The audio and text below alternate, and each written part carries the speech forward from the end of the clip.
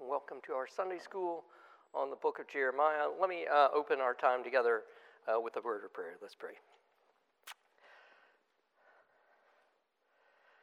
Gracious God, Father, Son, and Holy Spirit, we do praise you and lift high your name this morning on this day that you have set apart from the foundations of the earth, a day on which we acknowledge that we find our rest in you and you alone. We thank you for the privilege to hear you speak to us through your word and through the words of prophets like Jeremiah. Pray that we would not be a people who are so committed to our ways and what we think is right that we would be unwilling to repent when confronted with your word. Pray that as we see the people of Jerusalem attack your prophet this morning, attack him for nothing more than proclaiming your saving words to them. We pray that we would not stiffen our hearts and refuse to listen, but that we would be laid open by your Holy Spirit, that we would see our sin, but we would also be emboldened to proclaim your word, to proclaim your truth, regardless of the response that our hearers might give it. So strengthen us both to repent of our sin, but also to speak boldly of those truths that you've revealed to us. Give us your spirit this morning, the same spirit that spoke to the prophet. May that spirit guide us this morning into all truth concerning our Savior Jesus Christ. Help us most of all to fix our eyes on him. And it's in his name that we pray. Amen. All right, so if you'll turn with me in your Bibles to Jeremiah chapter 26. And while you're turning there, let me just briefly recap what we did last week. So last week we described chapter 25 as kind of a pivotal moment. Some people use chapter 25 as the kind of dividing point of the book of Jeremiah. It refers to events in the 4th year of King Jehoiakim's reign, and we'll learn later in the book of Jeremiah that in that very same year of King Jehoiakim's reign, Jeremiah presents the king with a scroll of all the prophecies that he had proclaimed up to that point, and King Jehoiakim cuts the scroll and burns it in the fire.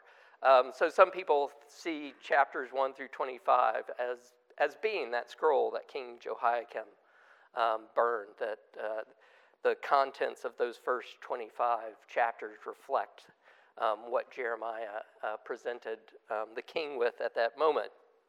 But it's also a pivotal moment, as we talked about last week, and as Jeremiah emphasizes, it's the moment where Nebuchadnezzar becomes king of Babylon. He defeats the Egyptians in the Battle of Carchemish. So the prophecies of chapter 25 came at a very pivotal moment in Judah's history. A new world power had arisen, and it's this power that Jeremiah had been saying is coming. And this was going to be the power that would capture Jerusalem and take Judah in captivity. In a sense, the Nebuchadnezzar's coming to power is the beginning of the end. So when Jeremiah urged the people in chapter 25, as the other prophets had done before him, to, quote, turn now every one of you from his evil way and his evil deeds, and dwell upon the land that the Lord has given you and your fathers from of old and forever, his words have a degree of urgency because of that beginning of the end. And as we'll know, Judah and its king do not repent. So Jeremiah says they'll be taken captive for 70 years. The other thing we saw last week, as though the judgment starts with the people of God, it does not end there. In chapter 1, we saw Jeremiah was called not just to be a prophet of Judah, but a prophet to all the nations. And in chapter 25, we saw him delivering that prophetic message, faithfully living out his calling. Even as God used nations like the Babylonians as an instrument, he called Nebuchadnezzar his servant last week, to punish Judah for its violations of the covenant, so too does God hold those nations accountable for their sinful actions toward his people. As we talked a lot about last week, chapter 25 emphasized that Yahweh is the king of all the nations. Chapter 25 really emphasizes his sovereignty, and particularly his sovereignty in judgment. A key word we talked about a lot last week is this idea of wrath, and particularly the cup of wrath that God tells Jeremiah to make all the nations surrounding Judah to drink. And this reminds us of the judgment that all humanity deserves, for all have sinned and all fall short of the glory of God. And the aspect of hope we drew out of this last week as the New Testament picking up on this cup of wrath and teaching us that Jesus Christ drank the cup of wrath that we deserve. So that cup of wrath that should be poured out upon us, consumed and consuming us, our Savior took that wrath upon himself. So in chapter 26, again, Jeremiah takes us to a different moment. Again, we go backwards in his prophetic career, going to the first year, or the beginning, as it says, of the reign of Jehoiakim. And Jeremiah gives us a description of the message he preaches in the temple, and then the people's response. And if we take the dated prophecies in Jeremiah, this is the earliest one. Like, there might be earlier ones that he didn't tell us, like this was in the reign of King Josiah or something like that. But this is the earliest one where he says, in the beginning of the reign of Jehoiakim. So keep that in mind as we read it. By now, his message should be familiar to us. We've seen repeatedly the temple and the city would be destroyed unless the people repent.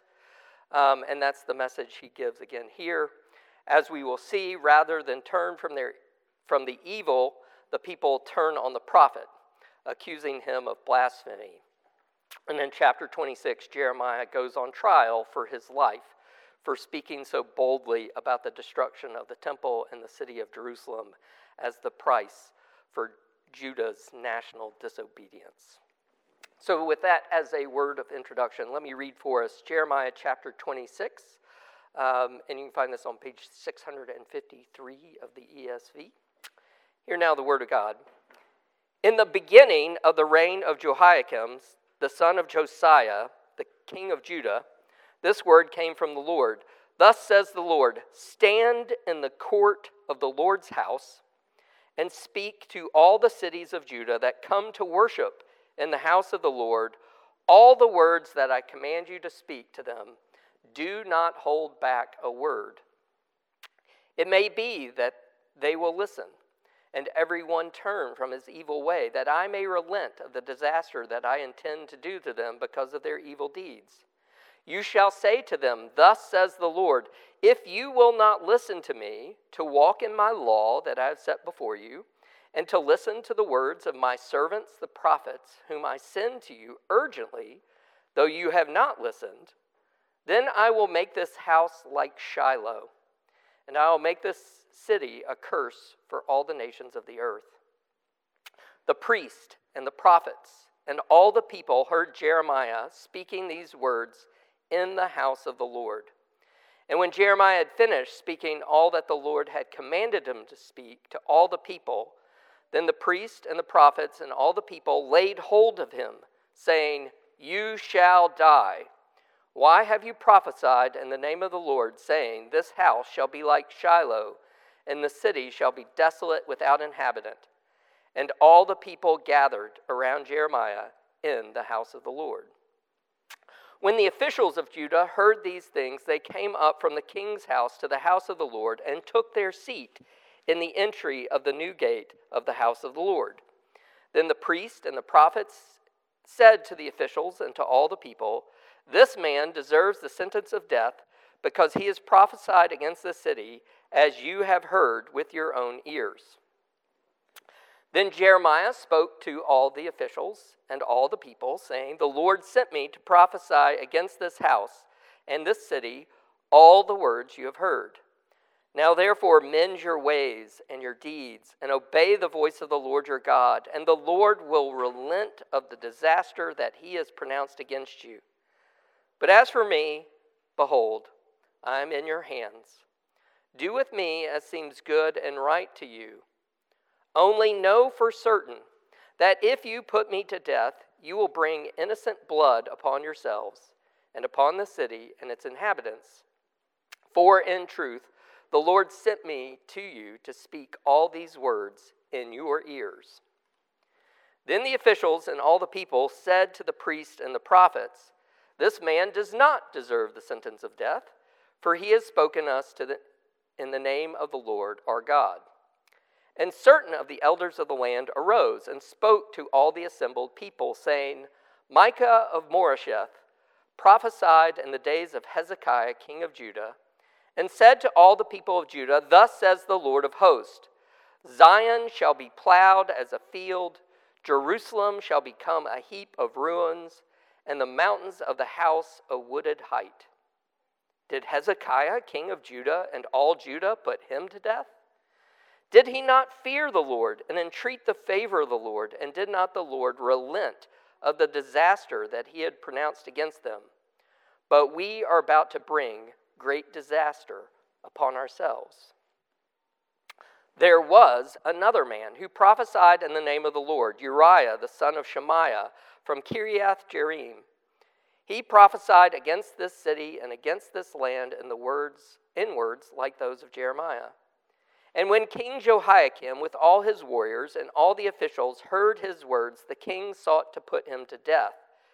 But when Uriah heard of it, he was afraid and fled and escaped to Egypt.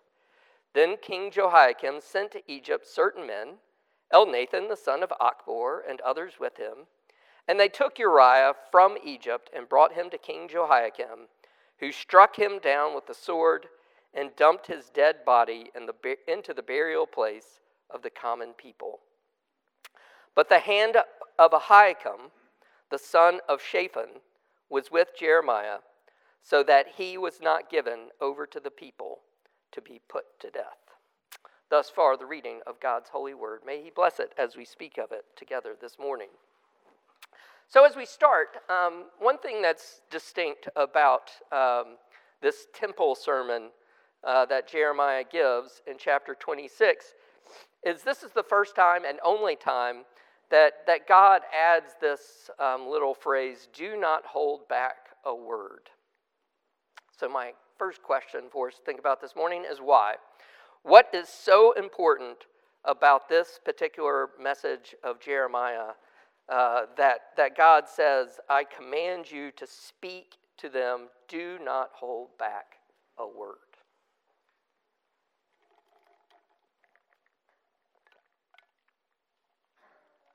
Yeah, Dave.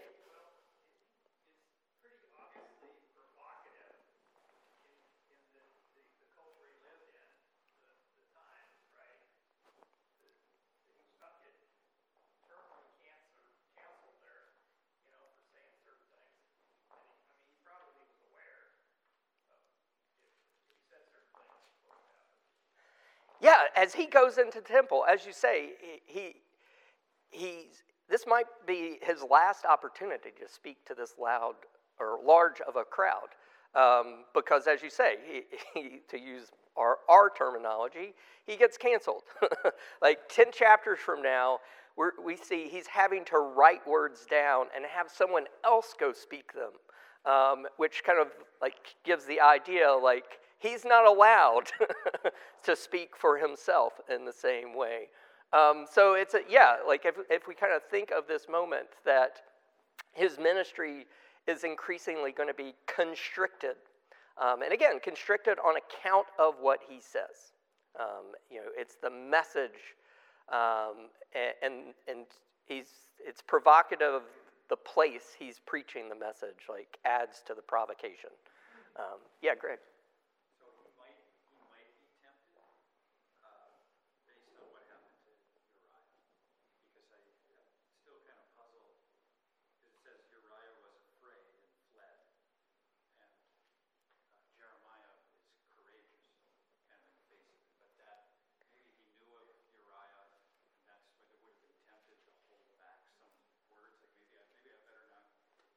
No, like, and the Uriah part, like most people think this kind of got like tacked in, like just to it as a signal, like to give us historic, like this is the only time we know about this prophet Uriah. This is it. Like this is in his entire prophetic career is in this chapter. So we're being given information at this moment. I think, two things: the contrast between Uriah fleeing to Egypt versus, Jeremiah standing there and willing to take the consequences. Like, notice he proclaims the message, gets taken to court, which we'll focus on in a little bit, proclaims the same message again, like, unrepentantly. Like, he doesn't back down from what he said in the temple. He says the same thing in the courtroom, which is the temple gate. Like, gates where courts met in this culture. So, like, he says the same thing. Like, he doesn't flee. So there, it could be a contrast between Jeremiah's willingness to stand and take the consequences, where Uriah fled from them. But it also, I think, reminds us that this is a real death sentence. Like, the people are really willing to put him to death. Like, sometimes we exaggerate, like, the possible effects to us, or at least I do. How many times in my life said, I'm starving. Well, I'm not starving. I'm hungry. Like, that's what we do. Like, this is not an exaggeration. Like, not only is he on trial, for his life, a contemporary prophet who's also from the suburbs of Jerusalem that's come into Jerusalem and proclaimed this message. He too was put to death. And notice, like, it wasn't just like a convenient, let's kill him. Like, they had to put effort into it. They had to send people down to Egypt, drag him back. I think it demonstrates, this willingness on the part of the king of Judah at this moment to put someone to death for a message he doesn't like. So this threat against Jeremiah is a real threat, and I think the story of Uriah shows us that as well. So I think it does, like, emphasize Jeremiah stays, even knowing that by proclaiming all these words, not omitting any of them, and then proclaiming them again, he is putting his life at risk. And it's a real risk. The other thing I think of is just what the Word of God is, and combined with that temptation. So yeah, he's tempted because of his own danger, potentially to soften or change it, but just knowing that the Word of God, is, by word, each individual word could have some amazing meaning, infinite kind of things that you could roll over for generations, and so every little word counts. Yeah, every word counts. Every word is powerful. Every word can produce the effects that are in the word. Like, that, again, the offer to repent, if you give this evil up, I will relent of the disaster I was going to bring upon you. That is a real offer. That is a powerful word that he's proclaiming. And by proclaiming that word, not to leave anything out, because the word itself could produce the change. I always think of, so two stories I always think about when I think of, the power of the word, of just the word of God. When the Crystal Palace opened in London, if you're familiar, it was this amazing 19th century feat of engineering using steel and glass, or iron and glass, as to create this amazing structure in London. And Charles Spurgeon got asked to preach there. So he's like, well, I want to go test the acoustics. So they went after hours, like it was a big exhibit hall. So they went after hours, and he thought he was there all by himself. And he just spoke the word of God. Like, I can't remember what specific scripture verse it was. Meanwhile, in the bowels of the Crystal Palace, unbeknownst to Spurgeon, was a janitor sweeping up. And all of a sudden, he hears the Word of God, come from seemingly nowhere, and became a Christian. Like, just hearing the words of God proclaimed, as a janitor doing his job, coming from nowhere, changed this man's heart. And then the other example, I think of this, A.W. Pink, who went on to become a minister of the gospel, a writer. You might have read some of the books he's read. He didn't start off that way. He started off his life committed to a kind of esoteric, philosophical religion. I don't know how you want to, theosophy. And he was big in the theosophical, that's hard to say, movement. But he was living at his staying with his parents one day, and as he was coming down the stairs to go out the door, his father just quoted scripture to him and said, "There's a way in a man's own heart that he thinks is right, but leads to death." And those words of the Word of God from the scripture at that moment, as A.W. Pink was going out the door, just the words themselves, and no other further sermon on the part of his father, just straight scripture, changed his life. So yeah, Grant, the Word of God is so powerful. Every word counts and can create the things that are spoken, as we think, especially like the words of creation. Like, by God's word, the whole world, earth, everything that is, comes into being by his word.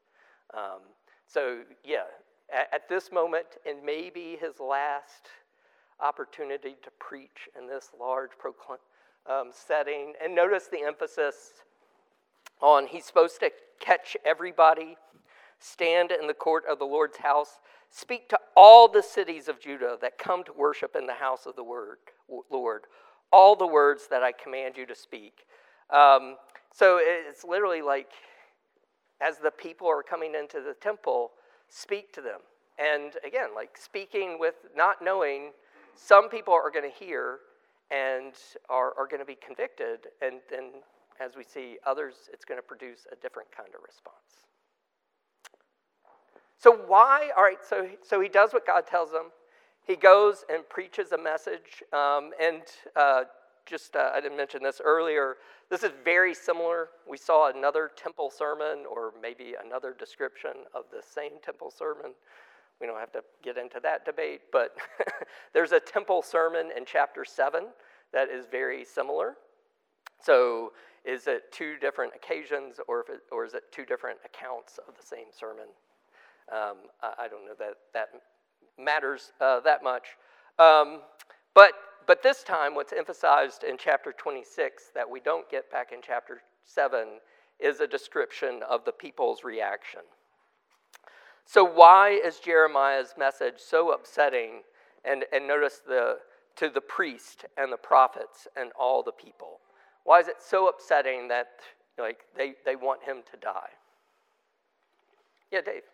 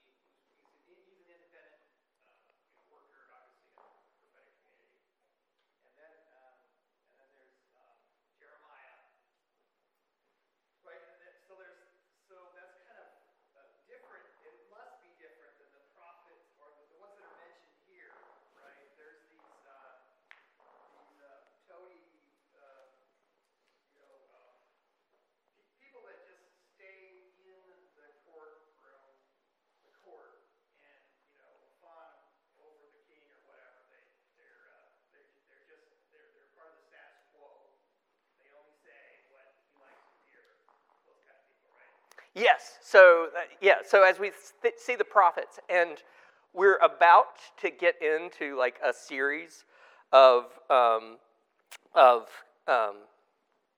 contests between Jeremiah and these other prophets. Like in the next chapter, we see Jeremiah,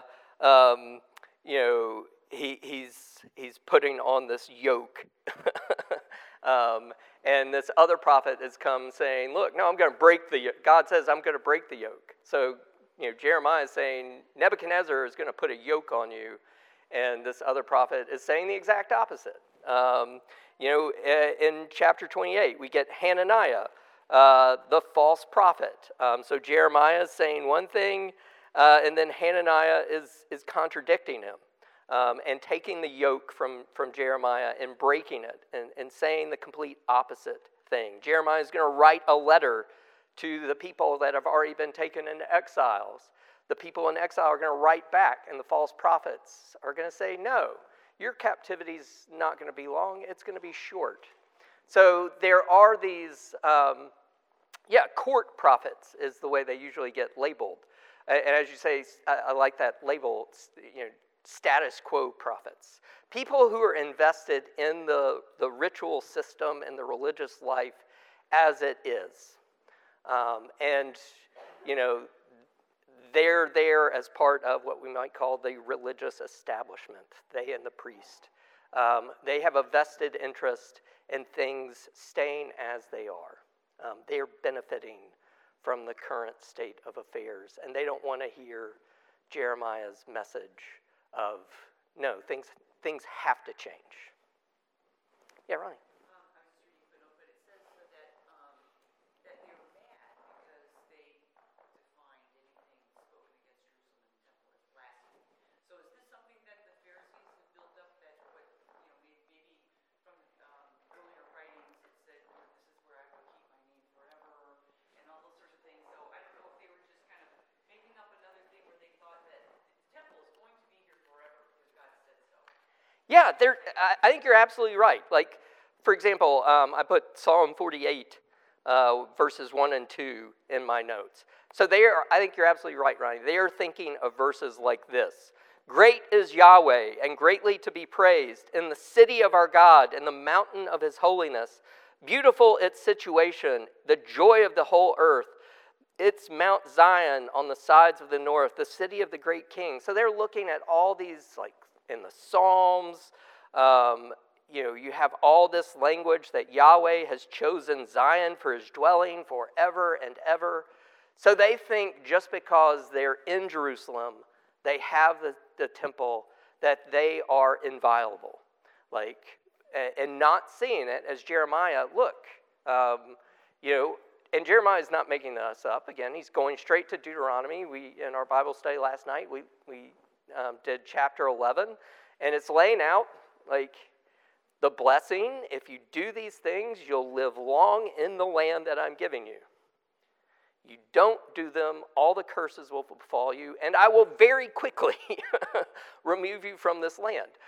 So they're taking God's promises that are conditional and making them inviolable. Oh, God said, we will always inhabit this land, so we're safe. We can do whatever we want.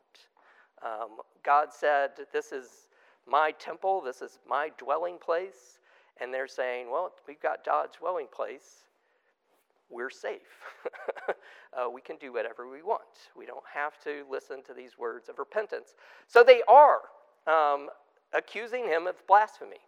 Because they're saying, you're saying God's going to destroy his house and the city of Jerusalem. So you're saying God is going to destroy God's dwelling place and God's holy city. So their accusations and their response is that he's blasphemous. And if this sounds familiar, there's this guy named Jesus who said, I will destroy this temple and raise it up in 3 days.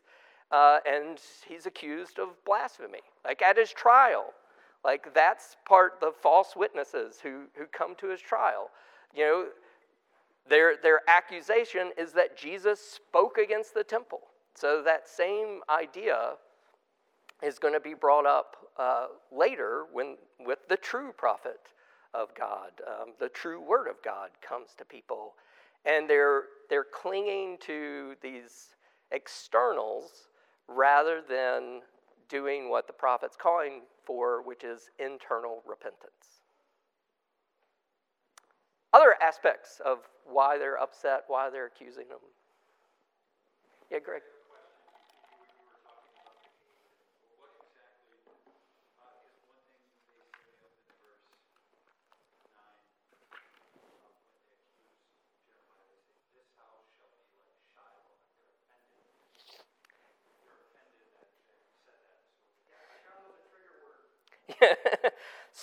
So if you remember, that's a good question. I'm glad you brought up Shiloh, because it is important, because it's important to what he's saying is going to happen in this place. So Shiloh, if you remember, is where, when they got into the land and set up the tabernacle and where the Ark of the Covenant would stay, it was Shiloh. So if you kind of think, Shiloh was the temple before there was a temple. It was Jerusalem before there was a Jerusalem.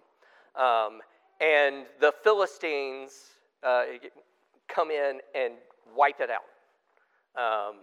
And it's destroyed, and it's like ruins are there at this moment as this kind of testimony to a place where God had dwelled and is now a desolate place. So he's saying, when Jeremiah is saying, remember Shiloh?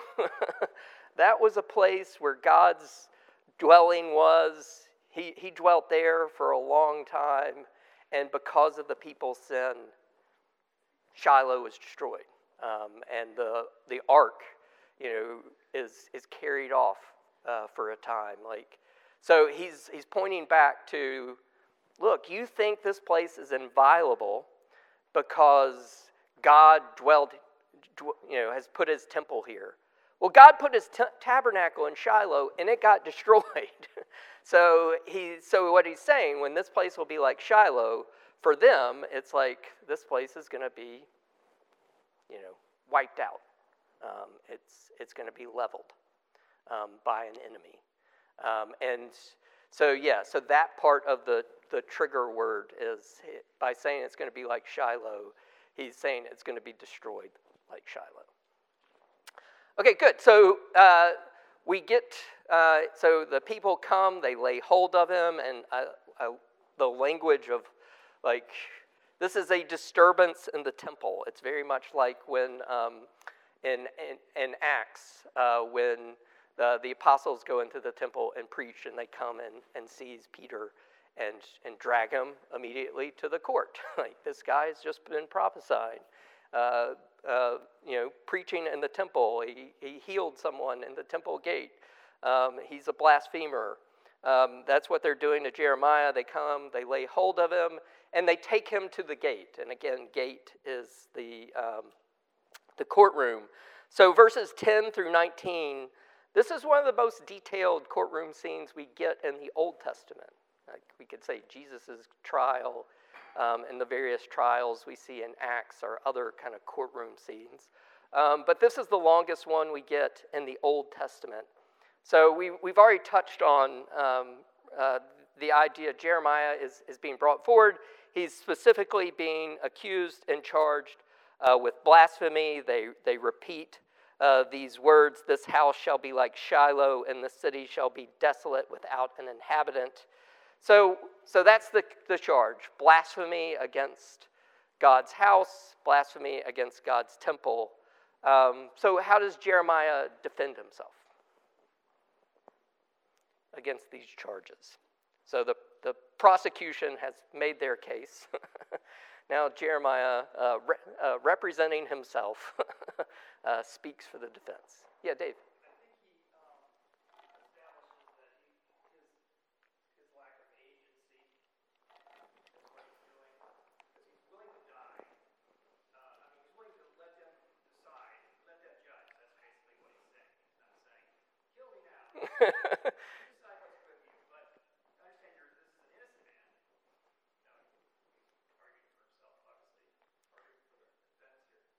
Yeah, and I like the idea that these are not my words; these are God's words. I'm not the agent who has I'm not an instigator. And some let's face it, there are people in life who instigate just because They like to instigate. They like to go into a room that's nice and calm and like blow it up. That's not Jeremiah. He hasn't gone into the temple to cause a disturbance for the sake of causing a disturbance. He's gone into the temple because God told him to go. The things he said in the temple are the things God told him to say. And he says them exactly the way he said them in the temple. He says them again, even though, as his accusers say, you've heard all what he said. Like, so they say, like, everything he said, you heard, like, our case should rest. And Jeremiah goes, he says the same things again. But as Dave says, he's emphasizing they're not his words, they're God's words.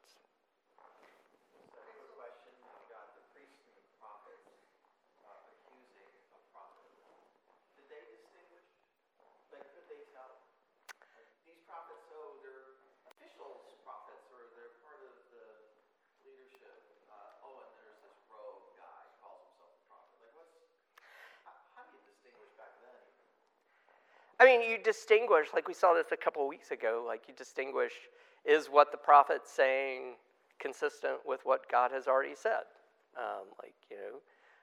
Is the prophet saying things that can be authenticated as true? There's that great scene we are in Kings where, all these prophets are telling the king, go to war, and no, there's like, and the northern king is like skeptical, and he's like, isn't there a prophet of God we can inquire? Yeah, there's this one guy, never says anything good about me. We can ask him. And so you get that contrast between, as Dave said earlier, all these yes men surrounding the king and the rogue, who is known as the true prophet of God. So there is this kind of, if you kind of think of it as a system, like the priest and prophets, again, have a vested interest. And by vested interest, like financial interest in the way things are. They're benefiting from the system. A prestige interest in where things are, like they're the esteemed religious leaders. They get all the respect that their positions come. Like so, and Jeremiah, by his words, are calling all that into question, because his message is the complete opposite of what their message is. His message is trying to get the people to change their ways, and their message is all's well. All's well. They're peace, and Jeremiah is saying, but there is no peace. So I think he's... Follow up that, though, a false prophet is supposed to be put to death. And instead, they're the ones in charge. So, which is why... He's not prophesying against them, necessarily. He is, but he's not saying, oh, by the way, if my word's right, kill those people. Right. But he's not doing that either. No. But he is saying, my word is from the Lord. And he's going to be proven right. Like we saw this earlier. Like the guy who said, countered Jeremiah and said, no, this isn't going to happen. And Jeremiah prophesies, no, you yourself are going to be taken captive and dragged into exile. And then you'll know my words are true, that they truly come from God. Yes, Cynthia.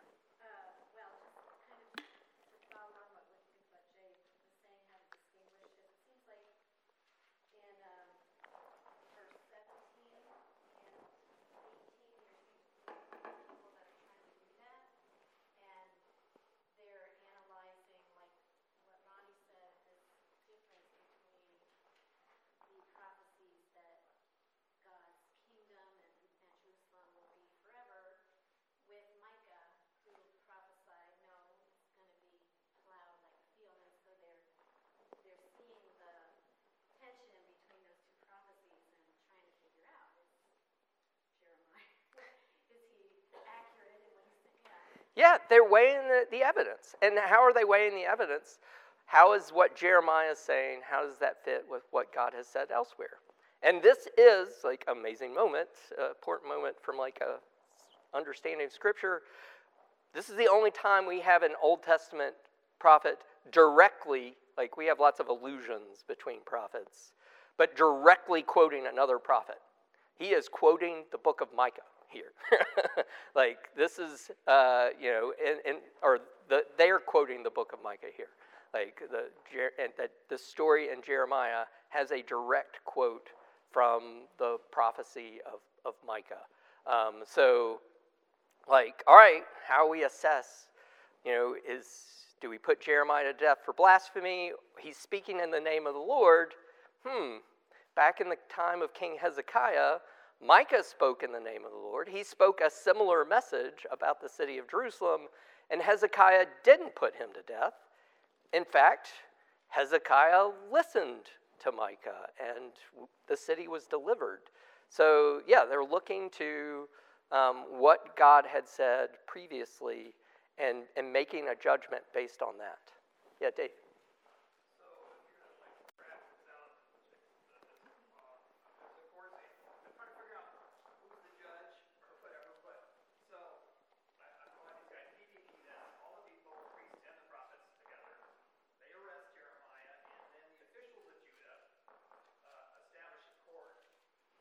Yep.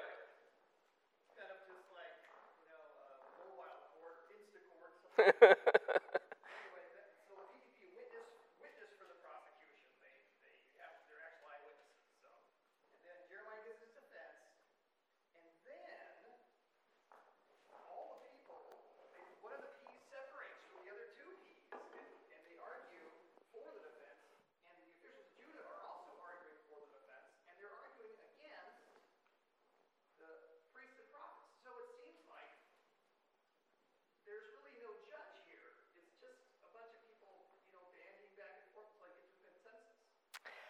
So he sways the court. So, like, he sways the people, and he sways the gathered elders. So it's not a single judge. Like, it's a combined court. So they accept Jeremiah's argument over the argument of the priest and prophets. One of the elders provides case law. That was, I'm not sure if that's the Hickam, the son of Shaphan. It seems like it is, but at the end. Yeah, at the end, like, it singles one person out who especially is noted for Jeremiah's defense, and it's that family actually comes up a couple times in Jeremiah, and they, like, one of this guy's sons mentioned here is the one counseling the king not to burn Jeremiah's scroll in 10 chapters later. So, like, you have some within Jerusalem who are listening to Jeremiah's message and are trying to be faithful to the Word of God. And so Jeremiah does have defenders that come step forward. Now, they seem to be in the minority, but at this moment, they exonerate him. Greg Bonson used to talk about what he called the myth of neutrality. The idea that you can handle spiritual claims just sort of in an objective way. Just, it's out there. Just start with that and then move in one direction or another. I think one of the things that Jeremiah is doing in his response is eliminating that myth of neutrality. I think when he comes before the crowd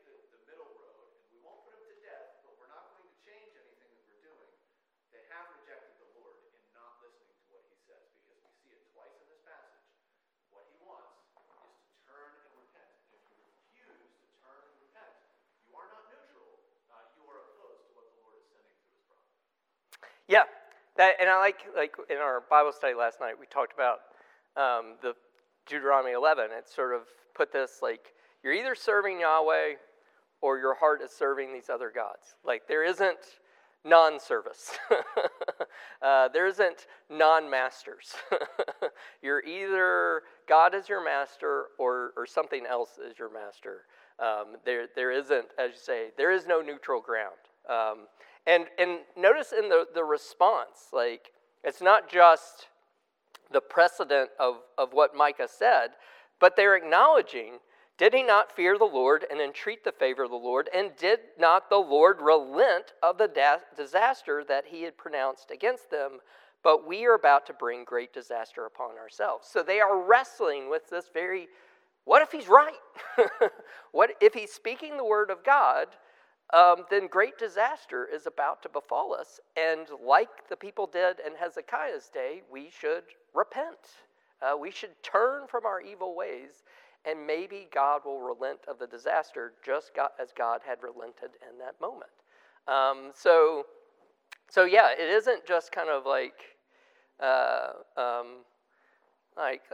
let's just shunt it aside. They see the importance of the issue at hand. Like, this is serious. Like, this isn't just, okay, let's remove somebody who's saying some inconvenient things for us. They're actually listening and taking into account, if this is true, great disaster is about to befall us.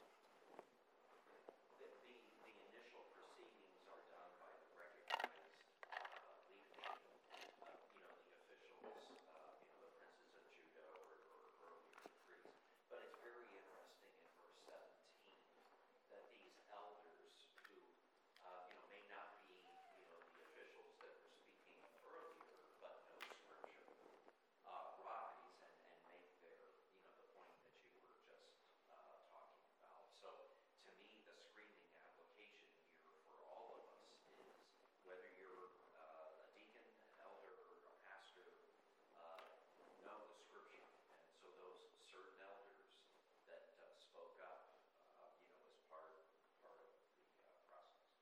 Yeah, and this goes back to Jay's question, like, how do we know a true prophet from a false one? How do we distinguish between these two different messages? Does the message accord with what God already has said, or does it contradict what God has already said?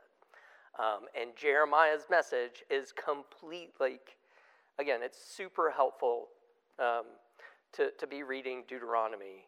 Like, because the more we read Deuteronomy, the more I'm like, man, Jeremiah is not saying anything new at all. Like, it's just all coming, like, he's just applying what God has said in the book of Deuteronomy and taking that and preaching it to the people. Like, yes, I know, thus says the Lord, so it is kind of new things. But it's not new in the sense of never been spoken before. Like, it's God, once again, speaking through his prophets. And I love, like earlier, thus says the Lord, if you will not listen to me, to walk in my law that I've set before you, and listen to the words of my servants the prophets, whom I send to you urgently, though you have not listened. So you have this image of this God who over and over again is proclaiming the same message to his people over and over again. And as Matthew said, it's the same message that John the Baptist picks up in the New Testament. Like, it's, we were, again, kind of laughing last night in our Bible study. Like, man, we've heard Moses say this about 20 times before, and he's saying it again. He says things at the beginning of chapter 11, and then in the middle, and then at the end, and he's going to say them again in chapter 12. Like, it's over and over and over again. God is proclaiming this message to his people, to trust in him. Like, not to let your hearts be deceived, but to trust in the Lord with all your heart, soul, mind, and strength.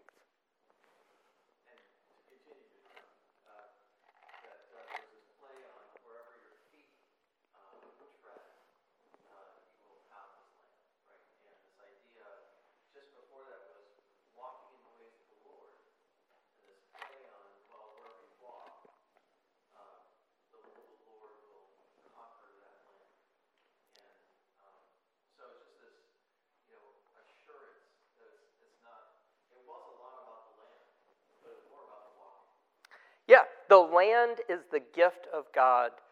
But it's a conditional gift in the sense that I'm giving it to you. You get to keep it if you keep obeying me, following me, trusting in me, serving me, rather than serving these other gods. Turning away from me to serve other gods. And, we see that very same thing here. You get to live in this land that I've given you. If not, then you don't. It's going to be taken from you.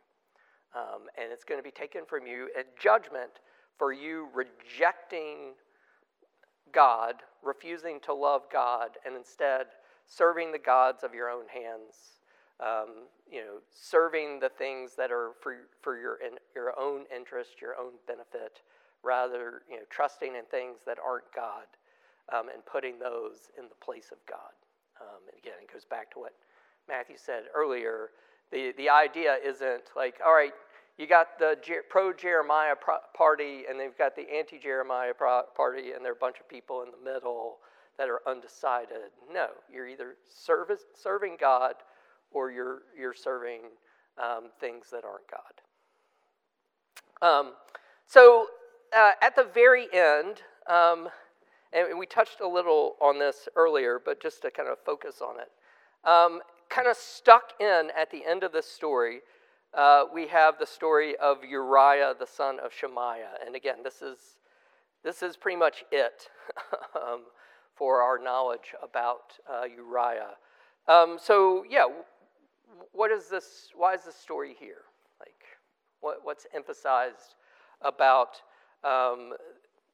this other prophet in the reign of King Jehoiakim, Uriah, the son of Shemaiah from Kiriath Jearim? Here, Ronnie. I suspect this fellow who spoke up in defense of Jeremiah first brings up Micah. Says, look, there's someone who really was a determined prophet by our people saying the same thing. And then there's this other one that was treated differently by the same. This is the same king, right? Yeah. And so it's so he's saying maybe we should think twice. We've got reacted this way for Uriah, and maybe we shouldn't do that this time because it might be wrong. Yeah, so notice there are no quotes from 20 on. So it's kind of like the court has stopped speaking. We've left the court scene. And so this is kind of tacked on at the end. So it's not Jeremiah is putting it there to remind us of this contrast, but the people themselves aren't discussing it. But you're exactly right. In the reign of the exact same king, you have a very different outcome. And notice that the King Jehoiakim is absent from the proceedings around Jeremiah. His name doesn't come up. We get all the priests, all the prophets, all the people, the officials, but King Jehoiakim is absent from the scene. So I think, as we think about this, so one scene, you have the officials coming to a decision, acknowledging that Jeremiah is speaking in the name of God, speaking things consistently with what God's prophets had said before, versus this other guy, where King Jehoiakim gets deeply involved, and that guy ends up dead for saying, the same kinds of things that Jeremiah is saying.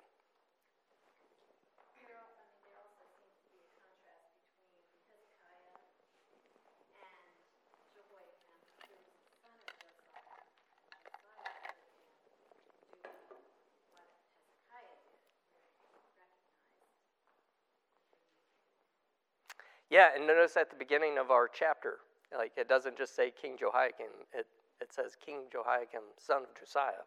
So, we've been reminded of, all right, this king here who's coming after someone like Hezekiah, someone who did repent, someone who did try to enact reforms to restore the true worship of God, to drive out the worship of idols.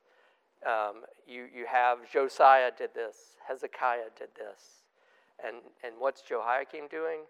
He's sending people to Egypt to track down a prophet of God, to bring him back and put him to death. And again, later on we'll see he's the guy who takes a knife to the word of God being presented by the prophet Jeremiah and is cutting it into strips and just throwing it into the fireplace. So I think we are being shown, like, these are the kinds of kings that have existed in Israel's history and practice the kind of repentance that Jeremiah is calling the people to, and God relented. Like, he spared Hezekiah and Jerusalem from the Assyrians. He delivered them. He was doing good in the reign of King Josiah, but that work of repentance is not being carried on by his son. So it really is this kind of tragic circumstance, and it's kind of like a downer after. Like, we get the acquittal, we get the right outcome of the trial of Jeremiah, but let's not be tempted into thinking it's almost like the chapter saying, don't be tempted to think that all is well after this moment and that the people did repent. No, in fact, there was another man who prophesied in the name of the Lord, and King Jehoiakim tracked him down and put him to death. And God, working through these other people, such as Ahikam, the son of Shaphan, was with Jeremiah, so he was not given over to the people to be put to death. So, God is, again, fulfilling what God has said he would do for Jeremiah. I will make you a tower. I'm going to put a wall around you. Your life is in my hands. Like, you just need to go do the things that I've told you to do, and I will protect your life. And here's a moment in which, Jeremiah, the declaration, you shall die. Like, it's emphatic. Like, it's not just, should we not? No, you shall die. That is their intention, and the word of God is what delivers Jeremiah. The word of God's what got him in trouble, and the word of God is the means by which God delivered him. As y'all have said, you have someone actually opening to one of the other prophets and weighing Jeremiah's words by what God has said previously.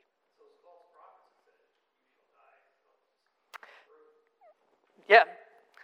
All the priests, all the prophets, all the people laid hold of him, saying, you shall die. So,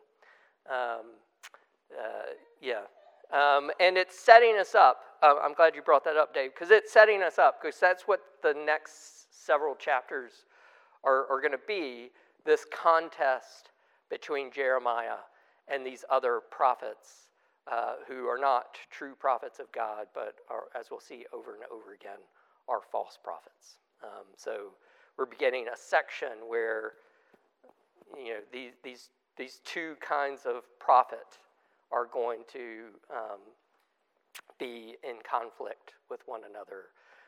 Jeremiah being God's true prophet, and then these other prophets who are prophets of the establishment or the status quo, or keeping things the way they are, rather than prophets trying to get the people to serve God through faith and repentance. I just looked up the Shaphan. I guess that's how you say that name, Shaphan. Is that Gedaliah? Yes. That's interesting that he was, tell that story. We'll get that story. No, we got a long book. We'll get to all of it. We got to save some. We got to plant things to come back. Make it like. I always think the Count of Monte Cristo came out weekly, And it's kind of like weekly television shows, like, oh, it's a cliffhanger. So that's like, if you read Count of Monte Cristo, like every chapter ends on a cliffhanger. It's like, what's going to happen next? And there are descriptions of people like gathered around Paris newsstands, like waiting for the next issue to come out. What's going to happen? That's the way I want you all to be with Sunday school. Like, what's going to happen next? Except you can read ahead. So, Jay. Well, just an observation. And earlier in Jeremiah, when we were complaining and worried facing the and fury standing uphold. So it's a great example of the progression of the faith of Jeremiah. Yeah, and, like, the one thing I would say to remind us, let's not think of it like as a straight upward trajectory. It's going to be more like us, ups and downs. Like the ups tend to be more up, the downs tend to be less down, but it's still like fluctuating. Like he does have moments because he's human. He's going to struggle, and we've seen like he is the most human of the prophets. So yes, he is learning to trust and to exercise that trust and step out in faith more and more.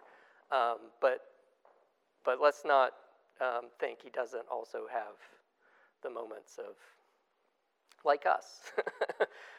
You have those moments where you lose heart, and the remedies for that, as we've seen from Jeremiah, is to go back to those promises of God. The more you trust in them, the more you learn how faithful God is, which instills more trust in you. But that doesn't completely drive out doubts and fears and anxieties.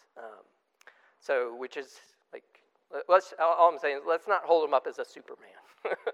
He's like us, which should be encouraging to us that, like Jeremiah, we can rely on the Word of God, we can speak the Word of God, we can trust in what God has promised us, just like we can, Jeremiah, trust in what God has said, and leave the results. If you want to kill me, so be it, but no, you might be, you would be killing an innocent man. All right, well, let me close this in prayer.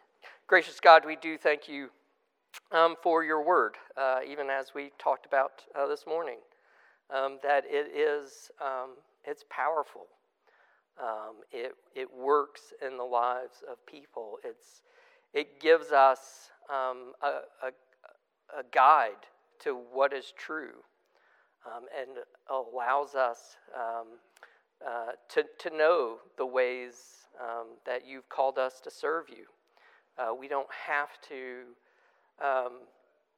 invent new things, that you have laid the path before us and have called us to obey. Help us to have repentant hearts that are willing to turn to you in a humble faith and turn to our Savior Jesus Christ, knowing that we will fail and stumble, that our faith will waver, and sometimes we will have doubts, but our assurance rests not on ourselves, but our assurance rests on the full and finished work of our Savior Jesus Christ. So help us keep our eyes on him, even as we come to worship him in this coming hour. May we worship him in spirit and truth, we pray, by the power of our Savior, Jesus Christ, and through your Holy Spirit. Amen.